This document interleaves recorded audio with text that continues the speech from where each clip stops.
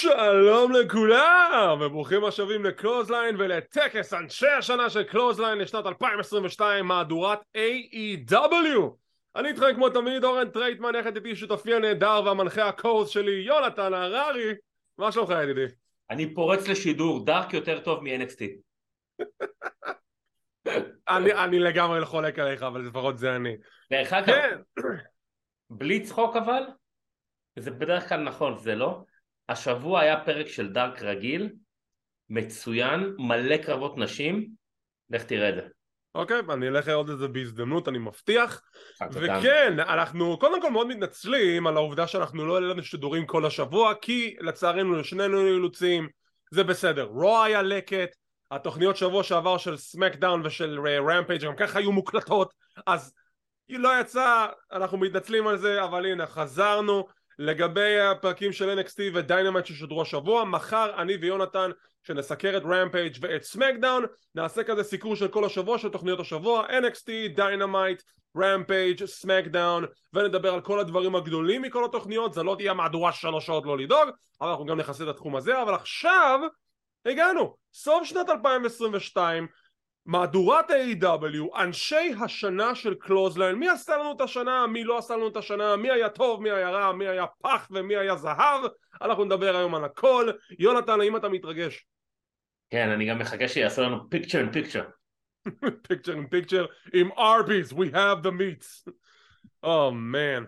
רואים, איזה חברת ביטוח טובה. חברת ביטוח טובה. טוב, אז בואו ניכנס לשאר לעניינים עם הקטגוריה הראשונה שלנו שאנחנו עוברים עליה, והיא מתאבקת השנה.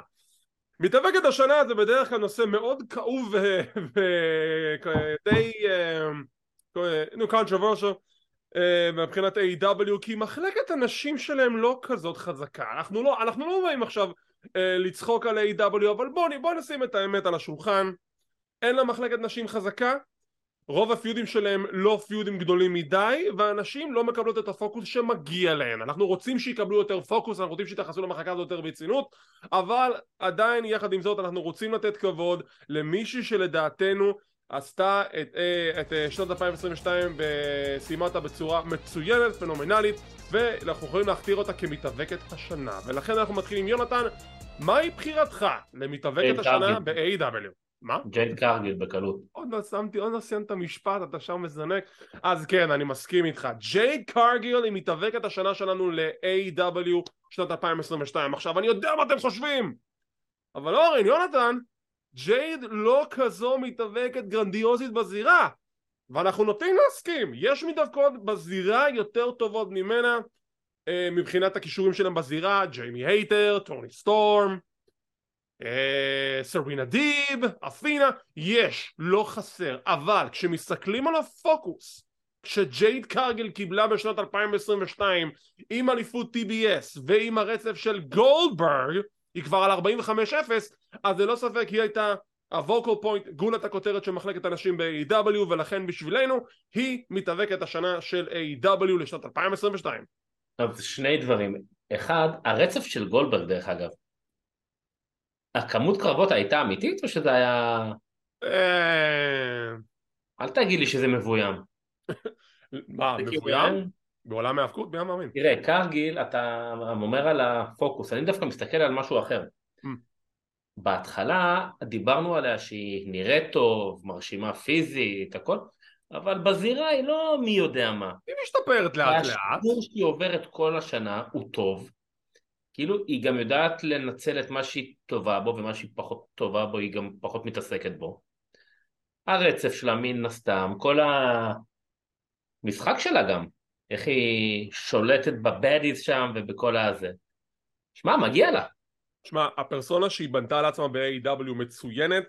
נכון, היא יכולה להיות יותר טובה בזירה, ואני כן מאמין שהיא משתפרת מקרב לקרב. היא כל הזמן משתפרת. רואים שהיא עובדת על זה, אנחנו לא סתם ניפול עליה, וללא ספק מגיע לה את הקרדיט הזה. וכן, יש מתאבקות יותר טובות ממנה כיום ב-AEW, אבל לצערן ולצערנו, אף אחד מהם לא קיבלה יותר מדי פוקוס בשנת 2022, גם לא אלופת הנשים ג'יימי הייטר החדשה שלנו שאנחנו מתים עליה, גם לא טוני סטורם, גם לא אפינה, גם לא ברית, גם לא אחרות. אז כן, אנחנו, כאילו מצד אחד אנחנו די מתבאסים לתת את התואר הזה לג'ייד קרגל, מצד שני מגיע לה לקבל את התואר הזה, לא, כי אני היא לא בהחלט מתבאס הייתה דווקא. דומיננטית. אני לא מתבאס, אני חושב שבאמת מגיע לה, כאילו. כל הכבוד לג'ייד קרגל, אני שותה בשבילך, מונסטר. אוקיי, קטגוריה הבאה, צוות השנה.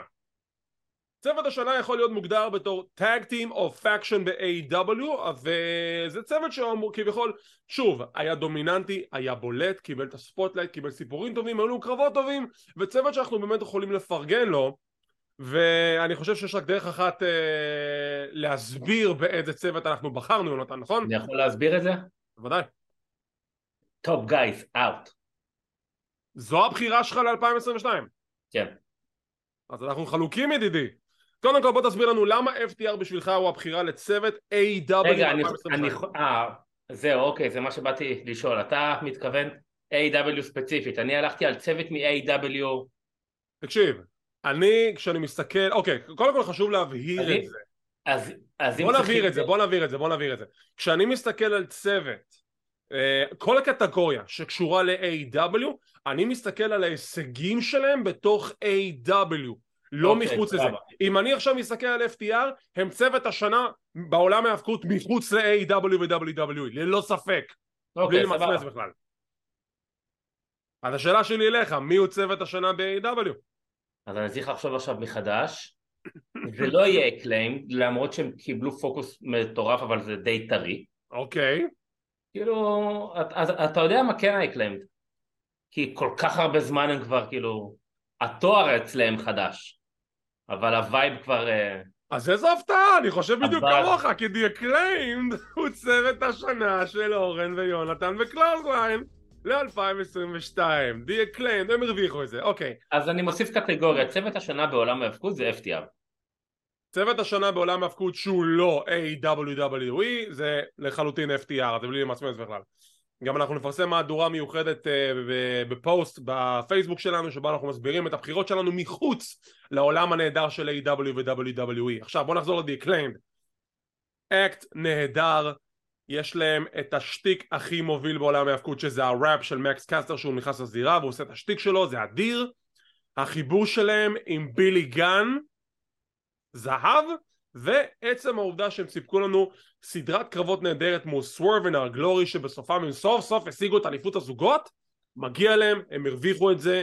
בשבילי The Acclaimed הם צוות השנה של AEW ב-2022. החיבור שלהם עם בילי גן, אני עד עכשיו כאילו מסתכל על זה, ולפעמים אני אומר איך זה קשור, מתי הוא יעשה את הטרן עליהם, אבל זה לא יקרה נראה לי. אבל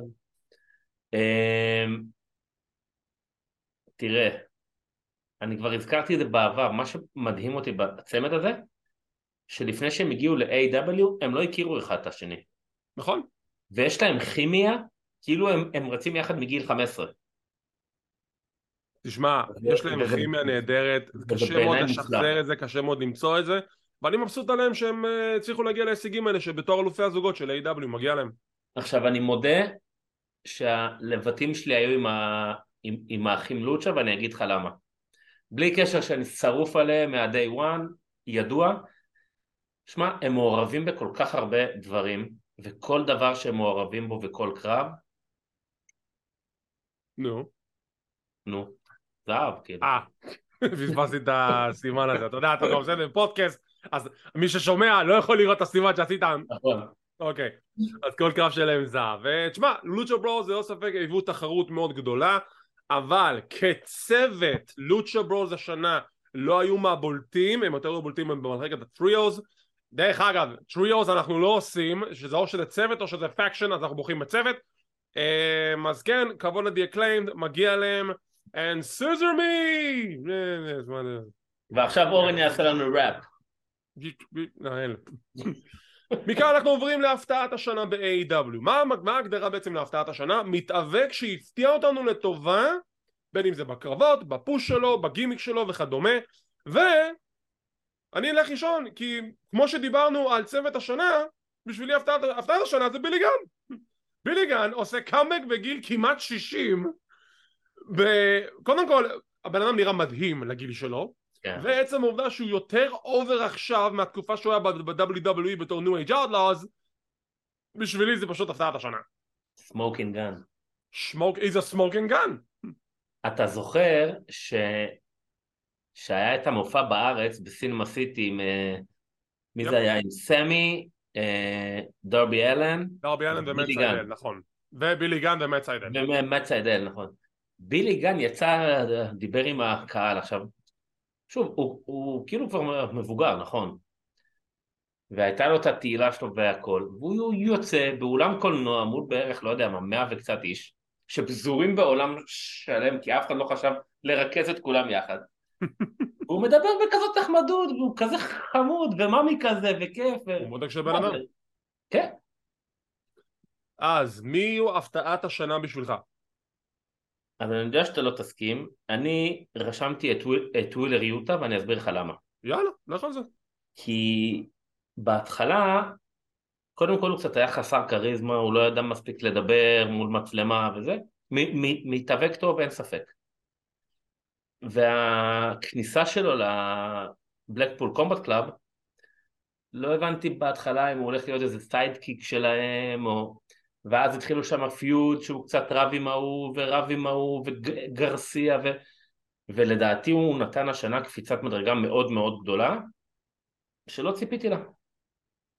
אני מסכים איתך, למה שאני לא אסכים איתך לבחירה, אני חושב שגם זו בחירה מאוד ראויה להפתעת השנה. ווילר יוטה בהחלט עלה מדרגה בשנה הזאת, גם זכה באליפות התאורה של רינג אוף אונר פעמיים, גם עלו קרבות נהדרים בתוך AEW, הצירוף שלו לבלקפול קומבט קלאב רק עשה לו טוב, שיחה עוד דומיננטיות, שינוי מרענן מהחברות הראשונה שלו בבסט פרנדס, שיחק אותה, למה לא? בחירה נהדרת.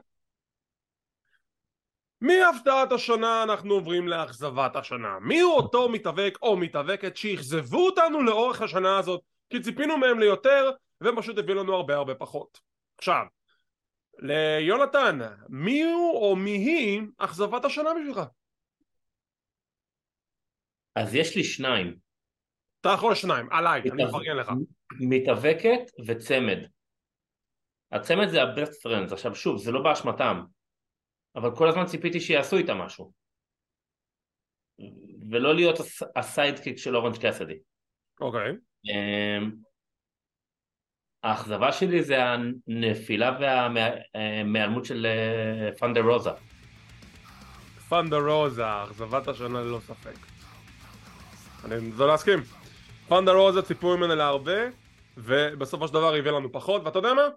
אני קצת אעשה פה מיני צ'יט, כי נכון אמרתי מתאבק או מתאבקת, אבל כשאתה מדבר על הנקודות האלו של the best friend of פנדר רוזה, חייבים לשים את האצבע מאשימה איפה שצריכים לשים אותה.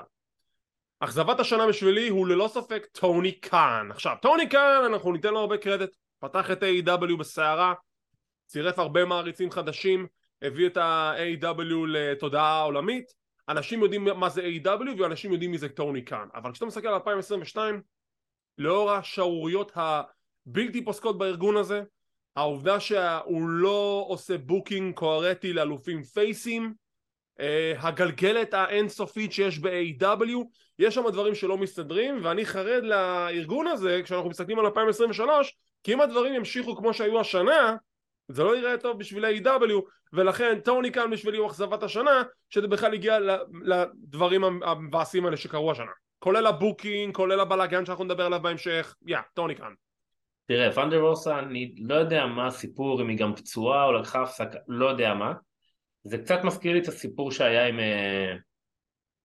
פייג', עם הנגמן פייג'. אוקיי. אבל גם הוא אבל ידעו איך לאט לאט להחזיר אותו, ועכשיו הוא פתאום נכנס לפלואיד מעניין וטוב. כאילו... כן, הרחבה שבתור אלוף עולם לא ממש שמו לו את הפוקוס. נכון, היה שם כישלון, לא יודע מצד מי, לא יודע אם הוא אולי לא היה מספיק מוכן לזה, גם לא יודע. כי תראה, שאר האלופים היו להם כהונות יותר טובות, אז למה דווקא בבוקינג הזה טעו? יש, לא, אני... יכול להיות שהוא גם לא היה מספיק בשל או מספיק מוכן. אני יכול להגיד לך שעכשיו, איך שהוא נראה עם מוקסלי, הוא נראה הרבה יותר טוב מהתקופה שהוא היה אלוף. הוא מאוד מזכיר לי את התקופה שלו בתחילת ואמצע הפיוד עם קני אומגה נגיד. זה בדיוק הבעיה, שהבעיה של טוני קאן זה שהוא לא מצליח לעשות בוקינג טוב לפייסים. ברגע שהאלוף נהיה פייס, הוא פשוט, הוא הולך לאיבוד, אין לו הגנות, אין לו מספיק הגנות, הוא לא מופיע יותר מדי זמן בטלוויזיה, אין לו יותר מדי פיודים מובילים. מוקסלי לא פייס? זה לא זה פשוט לא זה. מוקסלי לא פייס? מוקסלי פייס, אבל בוא נגיד מוקסלי הוא אחד הפייסים הבודדים שהיה לו שהוא היה אלוף בפייס ב-AEW וקיבל כהונה יחסית בסדר, היחידי אולי. ככה אני רואה את זה. אוקיי, יש בזה משהו. אז זו אכזבת השנה שלנו. מכאן אנחנו נעבור למספר רגעים נהדרים של WTF. מה זה WTF? WTF זה רגעים בתוך AEW שגמרנו להגיד WTF? למה זה קורה בכלל? עכשיו ההגדרה היא במינוח של WTF שזה דברים רעים, שליליים שקרו ב-AEW, רגעים טובים יתייחסו להם בתור רגעי OMG. ולכן בואו נלך על כמה רגעים נוסטלגיים נהדרים של WTF שקרו השנה ב-2022. יונתן, נותן לך את הבמה ידידי, מה היו רגעי WTF בשבילך ב-AEW? אני חושב שזה בעיקר כל המתפוצצות עם פאנק לדעתי. לא ספק. כי זה כאילו השפיע מכל כך הרבה דברים. קודם כל החזרה שלו, שהיא גם נכנסת בקטגוריה של ה-OMG, ואז כאילו כל מה שקורה איתו, ואז אתה מבין שהוא לא הולך לקדם צעירים. אז היו לו כמה פיודים טובים ופרומואים טובים, לזכותו יאמר הוא מעולה בזה, ובתור מישהו שראה האבקות מגיל צעיר, וכל כמה שנים היה עושה הפסקה של איזה שנה, שנתיים, ואז חוזר משלים. פאנק הוא מהמתאבקים שתמיד שאתה לא יכול לשכוח אותם, זה סיים פאנק, נכון? אז הוא חוזר גם ל-AEW אחרי 7 שנים ונורא מרגש והכל טוב, והסיום בכזה טעם מר, כאילו שבסופו של דבר זה מה שבסוף זוכרים, שזה מאוד מאוד מבאס. האמת זה גם יכול להיות אכזבת השנה. אתה יכול להוסיף את פאנק בתור אכזבת השנה. אני דווקא משאיר את זה דווקא לטוני כאן, אבל אם מדברים כבר על רגעי WTF, אז זה לא ספק, כל הסאגה של CM פאנק עם חברי האליט, זה נכנס לתוך הרגע הזה. נכון, זה לא רק פאנק, זה כל האליט, אני לא משאיר פה אף אחד. יפה, אז בואו ניקח את הכסח אחרי All Out בתור ה-WTF הגדול של השנה ב-AEW, ואם אני צריך לזרוק עוד רגע אחד של WTF ב-AEW, בואו נחשוב לרגע. ג'ף ג'רד ב-AEW, אתם עושים אני צחוק? שמתישהו זה יגיע. WTF! כן, אז זה רגע WTF שלנו של קלוזליין. בוא נעבור לרגעים הטובים שהיו לנו השנה ב-AEW. דרך אגב, אני רציתי להטריל אותך בהפתעת השנה ולהגיד ג'ף ג'רד. אוקיי, רגעי OMG, הרגעים הטובים שפשוט הפתיעו אותנו לטובה, שמאוד אהבנו לראות אותם, שמחנו לראות אותם ב-AEW. תן לי כמה רגעים כאלה משנת 2022. מה היו רגעי OMG שלך ב-AEW? אני חושב שבעיקר כל החזרות המפתיעות והכיפיות האלה, שלי זה בכלל מפתיע, כי אני בניגוד אליך לא קורא חדשות, אז כשאני רואה פרק אני באמת מופתע. אתם מבינים שזה קצת מוזר מאוד שיונתן לא קורא חדשות בערוץ האבקות ישראלי שהוא ערוץ חדשות? אוקיי. לא, כי אתה קורא בבוקר כבר סיקורים במטרים, אז אתה יודע מה היה. אני מנסה לעדכן את הקהל שלנו לגבי כל מה שקורה. כשאני מתיישב לראות פרק אני לא יודע מה הולך לקרות, אז זה בשבילי באמת הפתעה. אוקיי. אני חושב שזה בעיקר החזרות, כי זה הדברים הקטנים האלה שגורמים לך ככה לתפוס את הראש פתאום. בשבילי, אני חושב שהחזרה של סריה, ללא ספק חזרת OMG מדהימה, ואני שמחתי מאוד לראות שהיא חזרה לעולם ההאבקות. הרכישה של טוני קאן, שהוא קנה את Ring of Honor, מאוד הפתיע אותי, ואני שמח שהוא עשה את הרכישה הזאת, בתקווה שהוא יתייחס לארגון הזה בכבוד. get it? אלה פחות או יותר הרגעים של ה-OMG שזכורים לי כרגע בראש, ומכאן אנחנו נזנק ישר לקטגוריה הבאה שלנו, יריבות השנה. אנחנו תמיד אוהבים לראות את זה, בין אם זה פייס מול היל, נבל מול גיבור, או שני גיבורים הולכים ראש בראש. צריך שיהיה איזשהו סיפור טוב, וצריך שתהיה גם יריבות טובה. יונתן, מהי יריבות השנה בשבילך ב-AEW? אני כאילו נורא בא לי להגיד את הלוצ'ה נגד המליט. ולמה שלא תגיד? לא, כי זה כאילו משהו שקורה עכשיו, קרה גם בהתחלה, אבל היה כאילו קצת הפסקה באמצע, שגם היה להם גם זוגות, גם טריוס, כאילו... אוקיי. ואני חושב שגם פאנק נגד שאר העולם זה סוג של יריבות טובה שהייתה. למה שאר העולם? הוא לא נלחם נגד כולם, יש לו כמה חברים מאחורי הקלעים, כמו כן, FTR. בסדר, אבל... נכון. אז, אם אנחנו נסתכל על יריבות השנה בשבילי ב-AW, אני מסתכל על מגוון הסיפורים שהיו השנה, מה היו הסיפורים הטובים, מה היו הסיפורים המובילים, איזה סוף באמת הרגיש לי סוף כל כך טוב ליריבות כל כך מצוינת, ולמרות שיש כתם שחור על אותה יריבות, בשבילי זה ללא ספק הייתה יריבות השנה, MJF נגד וורדלו. הם בנו את הדבר הזה עוד משנה שעברה, זה נכנס לתוך 2022, ולמרות הבלמש המכוער ש-MJF עשה ב-Double or Nothing, עדיין הם הצליחו לסיים את היריבות הזאת עם טעם טוב, ש-MJF מפסיד לוורדלו, וורדלו זוכה בחופש שלו, זו יריבות השנה שלי, יריבות השנה בשבילי, ב-AW ב-2022. האמת שזאת באמת הייתה יריבות טובה, ואני גם התלבטתי עליה. אני חושב שזאת הייתה הקטגוריה הכי קשה לי, כי אתה כל פעם אומר גלגלת, אבל משהו שאני מאוד אוהב ב-AW, שרוב הסיפורים שם הם על פרק זמן די גדול, די ארוך, סליחה, ארוך גדול. נכון, ככה זה צריך להיות. וזה מבחינתי מעולה, והנה אם זה גורם לי להתלבט בין איזה יריבות הכי הייתה ואני לא יודע ויש לי איזה 3-4 בראש, אז מבחינתי זה טוב.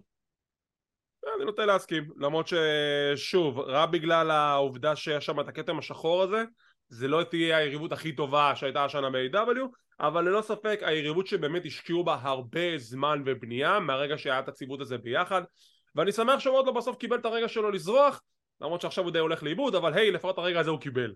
בואו נגיד שאם היינו צריכים לבחור את היריבות הכי טובה מתחילת AW, וואו, מתחילת AW? קני אומגה ופייג'? מי? הנגמן פייג' אומגה. אני חושב שגם בחרתי בזה בתור היריבות שנה שעברה. כן? ללא ספק. כן, נראה לי זה קל, זה באמת היה... זה באמת היריבות הכי טובה שגם בנו אותה מתחילת הארגון, אז you know. מכאן אנחנו עוברים לקרב השנה. היו הרבה קרבות ב-AW. לספירתי נראה לי בין 5,675 לבין 7,871 קרבות בשנה קלנדרי אחת. ומבין כל הקרבות האלו היו מספיק קרבות שבלטו לנו לעין ואמרנו לעצמנו זה היה קרב גדול, זה היה קרב מדהים, זה היה קרב השנה.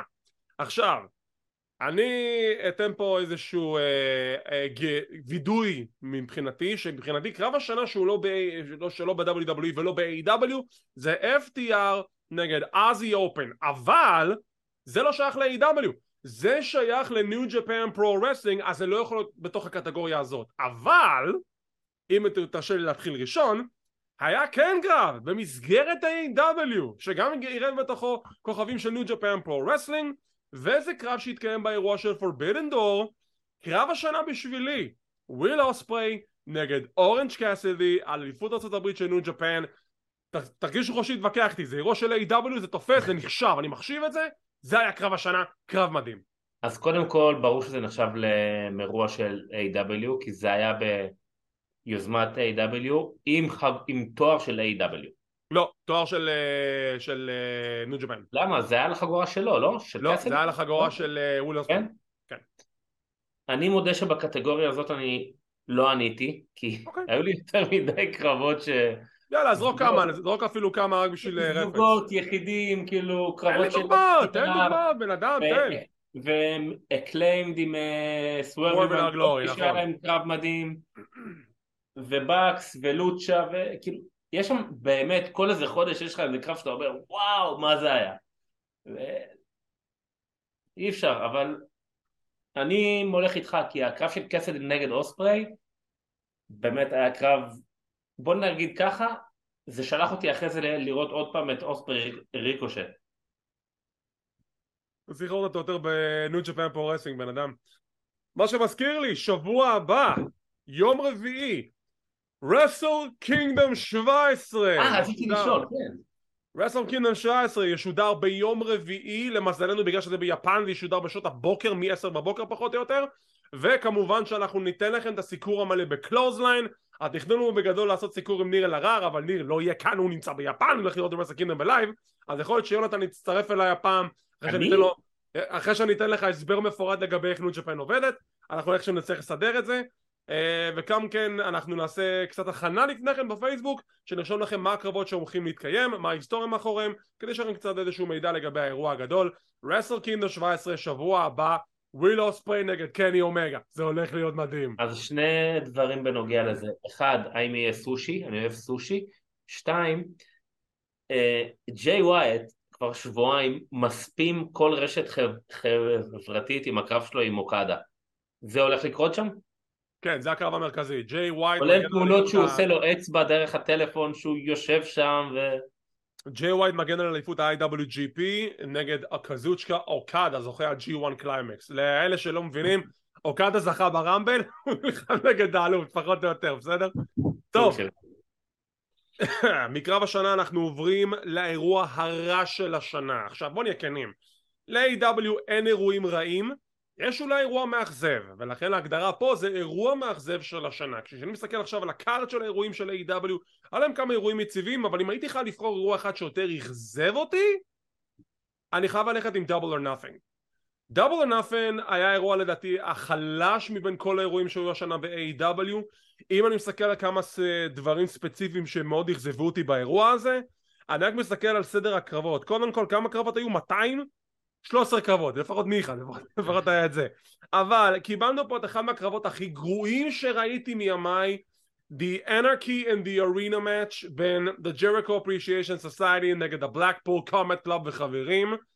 קרב זוועה, אני לא מבין איך אנשים מתלהבים מהקרב הזה, אני לא מבין איך מלצר נתן לזה 5 כוכבים. מלצר, אני לא יודע מה אתה מעשן או שותה, אבל אתה בן אדם הזוי.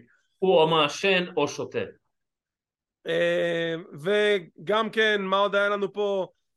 רובי סו נגד ברית בייקר בגמר הטורניר לאליפות אורן הארט, היה בסדר. והקרב המרכזי, סי.אם פאנק מנצח את אדם פייג', החלטה שלדעתי הייתה שגויה, אבל מבין כל האירועים בסופו של דבר שאני מסתכל על האירוע שפחות התלהבתי ממנו, דאבל או נאפן, זה לפחות הבחירה שלי. אז אני מסכים איתך שוב, אין להם אירועים לא טובים, אתה הגדרת את זה הכי טוב, גם האירועים שלהם שיש להם 18.5 קרבות, בסופו של דבר האירוע הוא טוב. האירוע הזה באמת היה די חלש, גם מבחינת החלטות וגם מבחינת האיכות של מספר קרבות. וזה לא עוזר ש-AW כל פעם דוחפים את המעטפה עוד יותר ועוד יותר ומוסיפים עוד קרבות ועוד קרבות, ואז יהיו לנו 27 קרבות. חבר'ה, זה לא רסלמניה 35, אנחנו לא צריכים 35 קרבות, בסדר? תרגיעו. מהאירוע הרע לאירוע הטוב, האירוע הטוב של השנה, האירוע שאנחנו עדיין מדברים עליו עד היום, האירוע שעשינו את אותו לילה שראינו אותו בשידור חי ב3 בבוקר. איזה אירוע היה הכי טוב השנה ב-AW? אני לא יודע, מה לי קשה איך לבחור, אני באמת לא יודע. טוב, אז אני אלך על זה. פול גיר. פול גיר לדעתי היה האירוע הטוב של השנה ב-AW, גם בגלל הקרבות שהיו שם, לא בגלל הכמות, אוקיי? לא בגלל הכמות. הייתה כמות גדולה, היה שם איזה 16 קרבות. 15 קרבות. ובסופו של יום, כשאני מסתכל על ה-defining moment, MJF מנצח את ג'ון מוקסלי עם הבגידה של וויליאם ריגל, זוכה לאליפות העולם של AW, זה היה כאילו החותמת לערב שהיה פשוט נהדר ורווי בהאבקות. אני כאילו, בשבילי זה אירוע שנה. אני חושב שפולגיר היה כבר כמה? 3 או 4 פעמים, נכון? מהדורות? נראה לי שהיה 4. נראה לי. כאילו, זה אירוע שכל פעם נותן בראש. אם אני זוכר נכון, זה גם היה אירוע השנה שלי שנה שעברה, כשפייג' זכה באליפות, כן. זה היה שנה שעברה? אם אני זוכר נכון, כן, יכול להיות שאני לא מעודכן, זה היה שנה שעברה. נתת לו גם 9.5, לא? משהו כזה. כן, נתתי לו 9.5. כן, זה באמת היה... אוקיי, אז אתה הולך איתי? פולגיר, האירוע הטוב של השנה. מכאן אנחנו עוברים לסטורי ליין של השנה. עכשיו, כשאני עושה את ההבדל בין יריבות לסטורי ליין, אז יכול להיות שבסטורי ליין הקרב הסופי בסוף לא יהיה משהו, אבל לפחות הסיפור שהוביל אותנו לשם היה ממש ממש טוב. ושוב, גם פה, בגלל הקטע השחור שיש בדבר הזה, הסטורי ליין של וורדלו ו-MJF לדעתי היה הסטורי ליין של השנה. אז אני הסטורי ליין של השנה זה כל סטורי ליין של MJF. כי כל דבר פאנק וזה, אוקיי. וורד לא מה שהיה, פאנק, וויליאם ריגל, כאילו... בגלל זה הכוכב המוביל? כן. בגלל זה הוא הכוכב המוביל ב-AEW. יותר טוב מאיתנו ואתה יודע את זה. היה רוצה. טוב, והגענו לקטגוריה המרכזית, מתאבק השנה ב-AEW. מי המתאבק שעשה את זה יותר טוב מכולם? מי המתאבק שאמר I'm better than you and you know it? מי המתאבק שבאמת הוכיח לנו למה לעזאזל הוא גול את הכותרת בשנת 2022?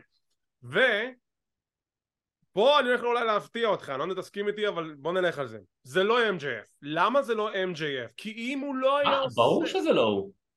אוקיי, אז קודם כל נשמח שאנחנו מסכימים. MJF, למה הוא לא הבחירה שלנו? אם MJF לא היה עושה את הקטע הלא מקצועי כשהוא הבריז מ-Double or Nothing, הוא היה מתאבק השנה. הקטע השחור הזה יישאר לו לעד בקריירה שלו ובהיסטוריה שלו, וזה הסיבה שהוא לא מתאבק השנה בשבילי. כי בגלל העובדה שהוא התנהג כמו CM Punk, הוא התנהג בצורה לא מקצועית, took his ball and went home. זה לא היה בסדר וזה לא היה נכון גם כלפי האוהדים, שהיו צריכים לגוש למפגש המעריצים. כן, זה משנה לנו אנשים, זה משנה לנו, אבל אם מסתכל על מתאבק שנתן מעל ומעבר, שהקריב blood, sweat and tears, יש רק בן אדם אחד, יש רק בן אדם אחד שאנחנו יכולים להגיד את זה עליו, וזה לא ספק, הבחור הוא ג'ון מוקסלי. מוקסלי הרוויח את זה, מוקסלי היה צריך לצאת לחופשה והוא עדיין לא יצא לחופשה שלו, אתם מבינים? מוקסלי נתן דם, יזע ודמעות ב-2022, אחרי שהוא עושה את הקאמבק ההירואי שלו, אחרי שהוא היה צריך לצאת לכמה חודשים במוסד גמילה מאלכוהול, הוא חזר, נתן מעצמו, הקריב את הנשמה שלו וקיבל תגמול לכך שזכה באליפות העולם של A.W. לא פעם אחת אלא פעמיים.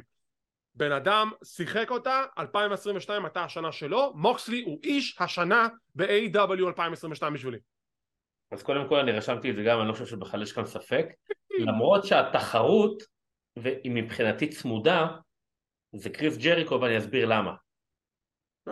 קריס ג'ריקו ממציא את עצמו כל פעם מחדש, את הפקשנים שלו מחדש, יודע לקחת אנשים לקדם, יודע לדחוף אותם, הבן אדם בן 50, הוא חטף ביקורת שהוא נראה כמו תפוח אדמה, הוא החזיר את עצמו לכושר, תראה איזה קרבות הוא נותן, יש לו תקופות שהוא במשך 3 תוכניות ברצף, מספק קרבות מטורפים, קרבות ארוכים, קרבות טכניים, קרבות אלימים, הבן אדם בן 50, לא צחוק, כאילו, הוא מ-day one בחברה, הוא סוג של הוא מבחינתי סטייל מוקסלי, כאילו הם שניהם הם הלב של הארגון הזה. איך אני כל כמה סיכויים אומר, מה כבר יש להגיד על ג'ריקו? כאילו... ג'ריקו... תראה מה הוא עשה עם הג'ובר האחרון הזה, איך קוראים לו? אקשן אנדרדי, ככה קוראים לו. כן, תראה מה הוא עשה איתו, זה מטורף היה מבחינתי. שוב, ג'ריקו כבודו במקומו מונח, הוא באמת אחד מהדברים שאשכרה מחזיקים את A.W.